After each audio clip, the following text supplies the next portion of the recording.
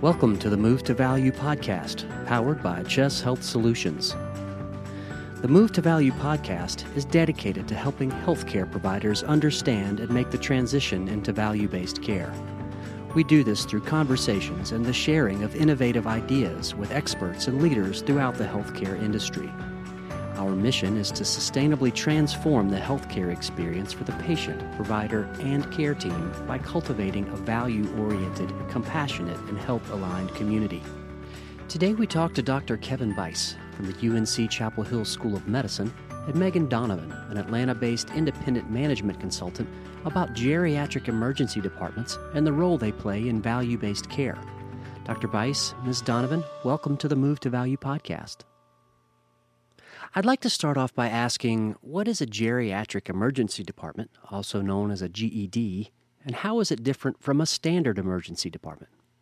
Thank you so much, Thomas. And I'll go ahead and just give a little bit of background history on that. So anything that I say that suggests about how emergency departments can do better comes from an understanding or a perspective that there's a number of wonderful people that work in emergency departments, but that the system isn't really quite designed right for the needs of older adults. And when I say older adults, I really mean vulnerable older adults, not 66-year-olds who sprain their ankles playing tennis. I mean, it can always be better, but I'm really thinking about people with cognitive deficits, perhaps with the needing caregiver assistance, with complicated medical history, with multi-system issues like heart failure or lung disease.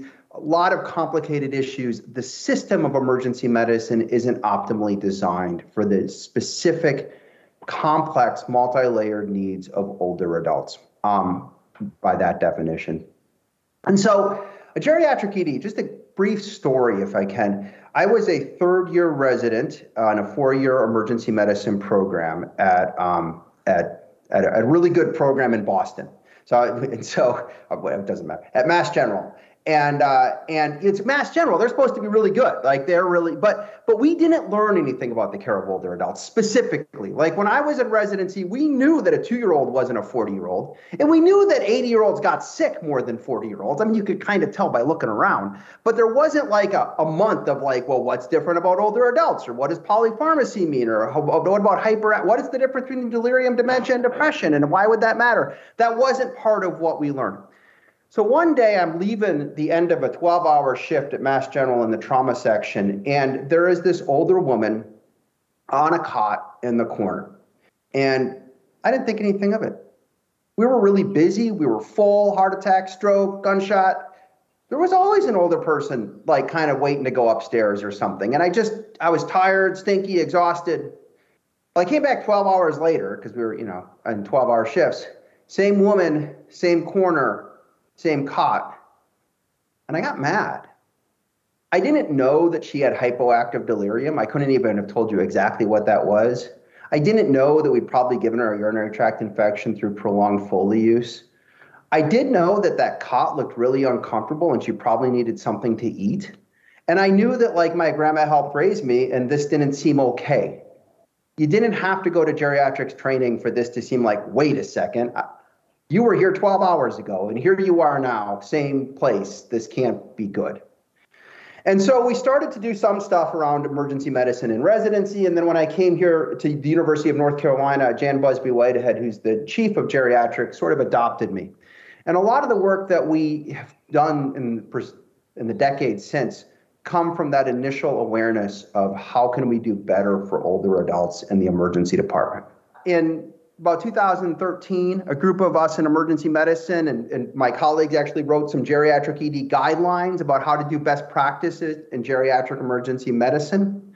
That was really important. We were fortunate to get that signed off by the big nursing and physician organizations in geriatrics and emergency medicine. And we established best practices. And then about 3 years ago, we started to create an accreditation system for emergency departments to recognize when they're doing better jobs for older adults. Hospitals speak accreditation systems. They understand that okay, if I need this, and this, and this, and then I get recognized as being a stroke center of excellence, a cardiac center of excellence, a trauma center, a geriatric emergency department, it's a currency in hospital language that they can use to drive towards certain quality improvement goals. And so the American College of Emergency Physicians started that effort in 2018, and there's now about 320 or so geriatric EDs, mostly in the United States, but in about 4 countries overall, but like 315 of those are in the United States, or 314 or something like that. So a lot of work has gone into this space, but as our demographics have continued, there's more older folks, their medical needs are increasing. There is a tremendous imbalance between social support and medical support on a financial level across this country, which means that people come to healthcare systems for a myriad of reasons, not all of which are clearly medical in nature. For all these reasons together, along with the move to value, the fact that we are now on some sort of stumble towards value-based healthcare on a national basis, all of those confluent factors have led for the opportunity for systematic evolution in how we take care of older adults in a geriatric ED or in any emergency department. So to get to your question, sorry, how is it different? What's a geriatric ED? Like, what the heck does that mean? A geriatric emergency department changes the way we do 4 elements of care to better meet the needs of complex older adults. 1, we change the structure at least a little bit. There are some EDs that have been specifically built for older adults, but most hospitals don't have $20 million or whatever it is to like build a new emergency department because it seems like a good idea. And even most ACOs don't have 20 million to give them. So like that's not, so I'd say out of the 320, like 315 are in not separate EDs, like not like some new ED. But even in those EDs, the structure, you're not shining bright lights on people's faces all night. It's quieter where older adults are. There is space for caregivers. Don't lock the caregivers out. It does not help you. There is there's space for an interdisciplinary team like pharmacy, social work, etc. The beds are more functioning for older adults, chairs even better when appropriate. So there are some structural modifications. Light dimmers cost $12. You don't need to rebuild your ED. 2, education. As I just alluded to a minute ago, we didn't learn about geriatric emergency medicine. We are now, there's a lot more education in geriatrics for emergency medicine training than there was before, but still not enough. And what we're really doing on an educational front in a geriatric ED is 2 things. 1, you've got a champion nurse and a champion physician that have specific education in geriatric care, which also means if you're an ACO, you've got friends. There's somebody on the other side of that aisle that's interested in what you're doing. However, the rest of the ED has some additional training in geriatric ED so that you move geriatrics from the unknown, like, of course I know how to take care of older adults. I do it all the time. To the known unknown of, oh, there's different things about this. I need to look a little deeper before I make that disposition decision or that medication choice. So structure, education, staffing, I've already said, it's interdisciplinary. In many of these EDs, we're bringing physical therapists down to the ED and making sure you're safe to ambulate before you go. We're connecting you with physical therapy on the way out. We're doing medication reconciliation before we discharge you to make sure your medications aren't contributing to your problems and we've got them straightened out, etc. Social work, connecting you with community resources, connecting you with ACO resources that they may bring to the table. And finally, as I just alluded to, community connections, structure, education, community connections, and policies and protocols all work together to identify underlying challenges that older adults have and connect them with resources within the ED in the hospital and within the community, like their ACO, that can help them get better care. So last thing I'll say about this, promise. What's a geriatric ED? A traditional ED, in contrast, tries to be a wonderful place. Sometimes it is, sometimes it isn't. Wonderful people working there.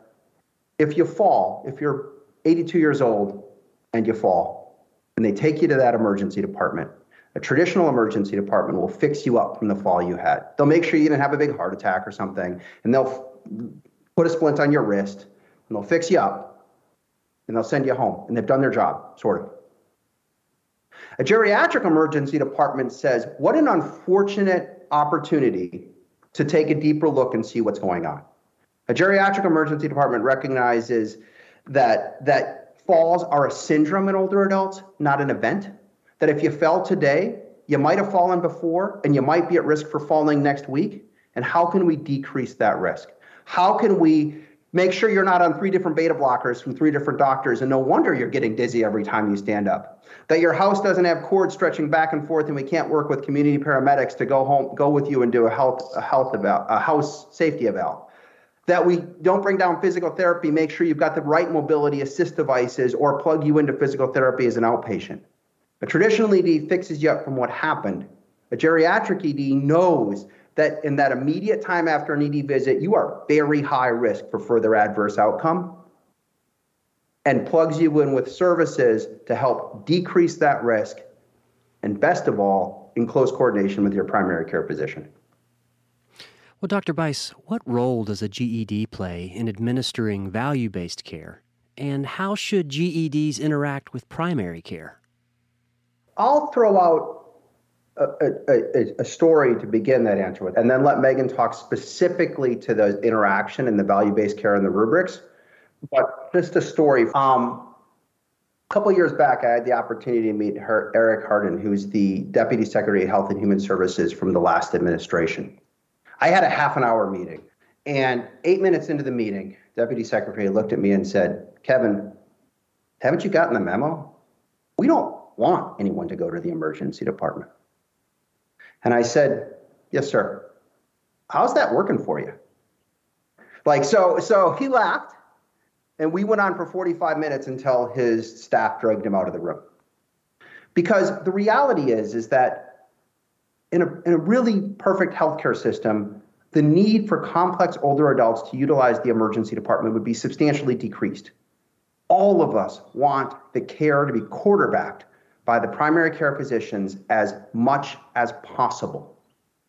What a geriatric ED does is identify the underlying geriatric syndromes that are going on, the social vulnerabilities, and get that patient back to the care of the primary care physician as soon as possible.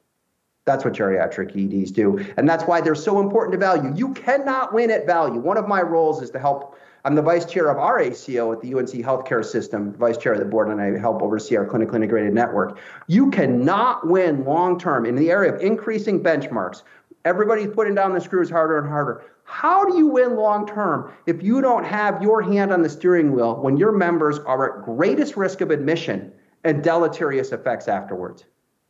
You can't afford to give up on ED care and still win in the ACO world. We make it possible for you to lean in, connect, and coordinate the care of your patients. Megan, I don't know if you want to add some stuff to how we create high-value care and some of the data around what's been created. Absolutely. I think you did a really great job, Kevin, of summarizing what a GED is, how it's different.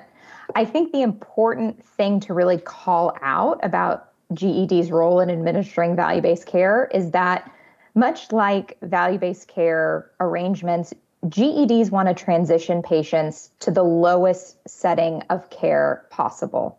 They want to help avoid that hospital admission or that hospital readmission. How do they do that? That's what Kevin really just described, right? They have this specially trained staff that understands and knows what these underlying kind of geriatric syndromes and symptoms are. They have standardized care protocols that they deploy across the GED for this incredibly complex patient population.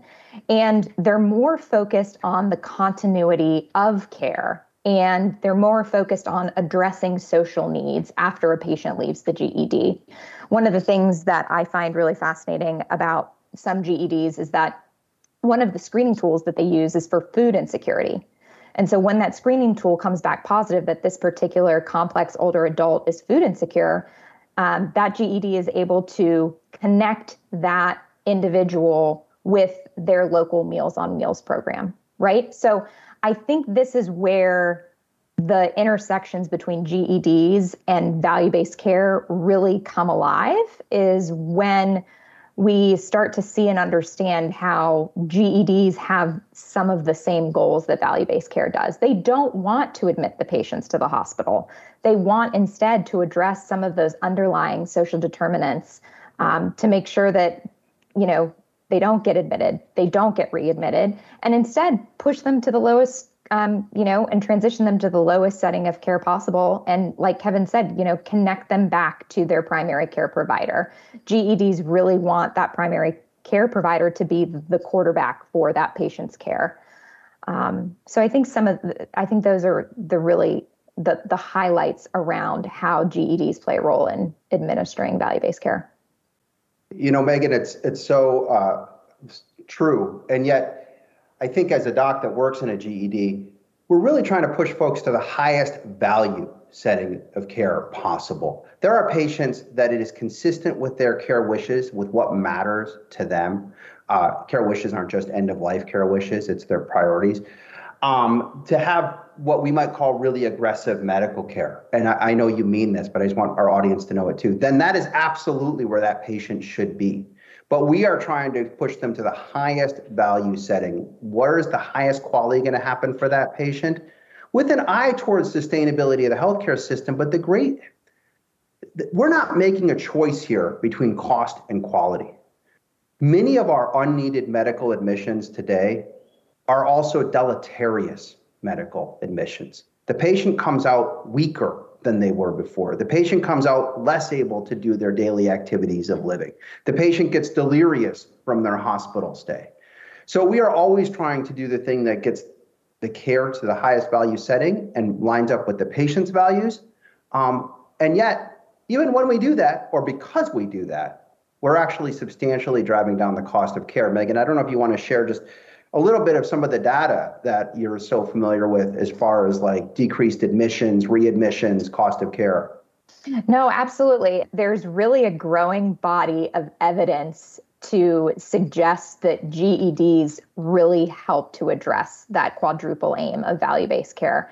So with the intervention of a transitional care nurse, which Kevin can talk about a little bit more, there's been a huge reduction in risk for hospital admission. So a 16.5% reduced risk of hospital admission and a 17.3% reduced risk of readmission.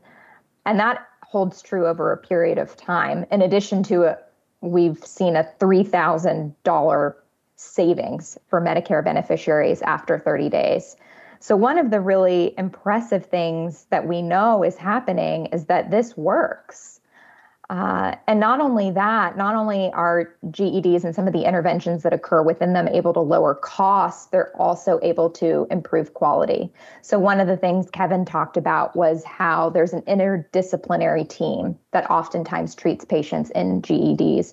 And one member of that team is oftentimes a physical therapist. And there was a study done that showed when a physical therapist came and addressed a patient's fall or other underlying issue, that there was a decreased odd of a 30 and a 60-day repeat ED visit with that PT consult. So it's just great because we know that this is helping to improve quality as well and to improve the patient and the caregiver experience. There was a big retroactive study done that showed an 87.3% satisfaction with the clarity of discharge information received in a GED. And we know that creating communications pathways and helping to clarify discharge recommendations and connecting that patient back to their primary caregiver is such an important part in adding value. And that's something that GEDs do as well. And I know too, and I'll ask Kevin to talk about this, that GEDs really help to improve the care team experience as well. Just knowing that these physicians and advanced practice providers and nurse champions and interdisciplinary clinicians, when they work in a GED, they know that they're doing better by their older adult patients. And I know that Kevin sees that every day. Oh, absolutely. I'll lean in there, and then Thomas will give you a chance to ask questions, I promise. There's a risk of moral injury I heard this summarized nicely by one of the healthcare systems leaders I work with. There's a real risk of moral injury when you work in healthcare today. And what I mean by that is sometimes it can feel like you're trying to keep a tidal wave, a tsunami from landing on the beach by sticking your hands up in the air and it's going to stay. And there are days when we look out in the waiting room and there's 40 patients in the waiting room and the older adult is in the same corner, same cot, and you're fighting all of these systems that most of us who practice healthcare went in here to try and help people, and we know some days the system is just not succeeding. When a daughter of an older adult comes up and says, "How come my mom is still in the ED 20 hours later?" I can say whatever I want to say in response to that, but I know the daughter's right. The mom shouldn't be there. And I want to fix that, and I can feel defeated when I can't. We have a healthcare system worker crisis in this country right now. Go interview any healthcare system leader and ask, do you have all the nurses you need? Do you have all the physicians you need? You got your whole team all set? I'm going to guess that the vast majority are going to say, no, we're in deep doo-doo. We can't afford to run a system that continues to inflict repeated moral injury on the workers we're depending upon. So the fourth part of the quadruple aim is a GED helps you feel better. You get those systems in place. You help people. The best GED systems in the country actually send monthly newsletters to all their participants, like all the hospitals and workers, like, hey, here's a couple stories about patients we helped, of course, anonymously. But here's what happened. When we screened for delirium, we're able to get this help. When we connected them with that Meals on Wheels, we're able to get this help, etc. Keep doing the good stuff you're doing. Mark Rosenberg is the former president of the American College of Emergency Physicians and the leader of St. Joseph's Emergency Department, which is like the 5th busiest emergency department in the country. It's outside of New York City. It's in a not high socioeconomic part of outside of the city in New Jersey. He talks about when he opened up his geriatric ED like 15 years ago, none of the nurses wanted to work there. A couple years later, they all wanted to work there for all the reasons we're talking about right now. I think that not only do you meet the needs of the patients better, not perfectly, but better, and the needs of a sustainable healthcare system / move to value, you also create a more sustainable environment for your care delivery team, which hopefully results in higher retention as well. Outstanding. Hey guys, this is an amazing conversation. How about we stick around and keep it rolling for our next episode?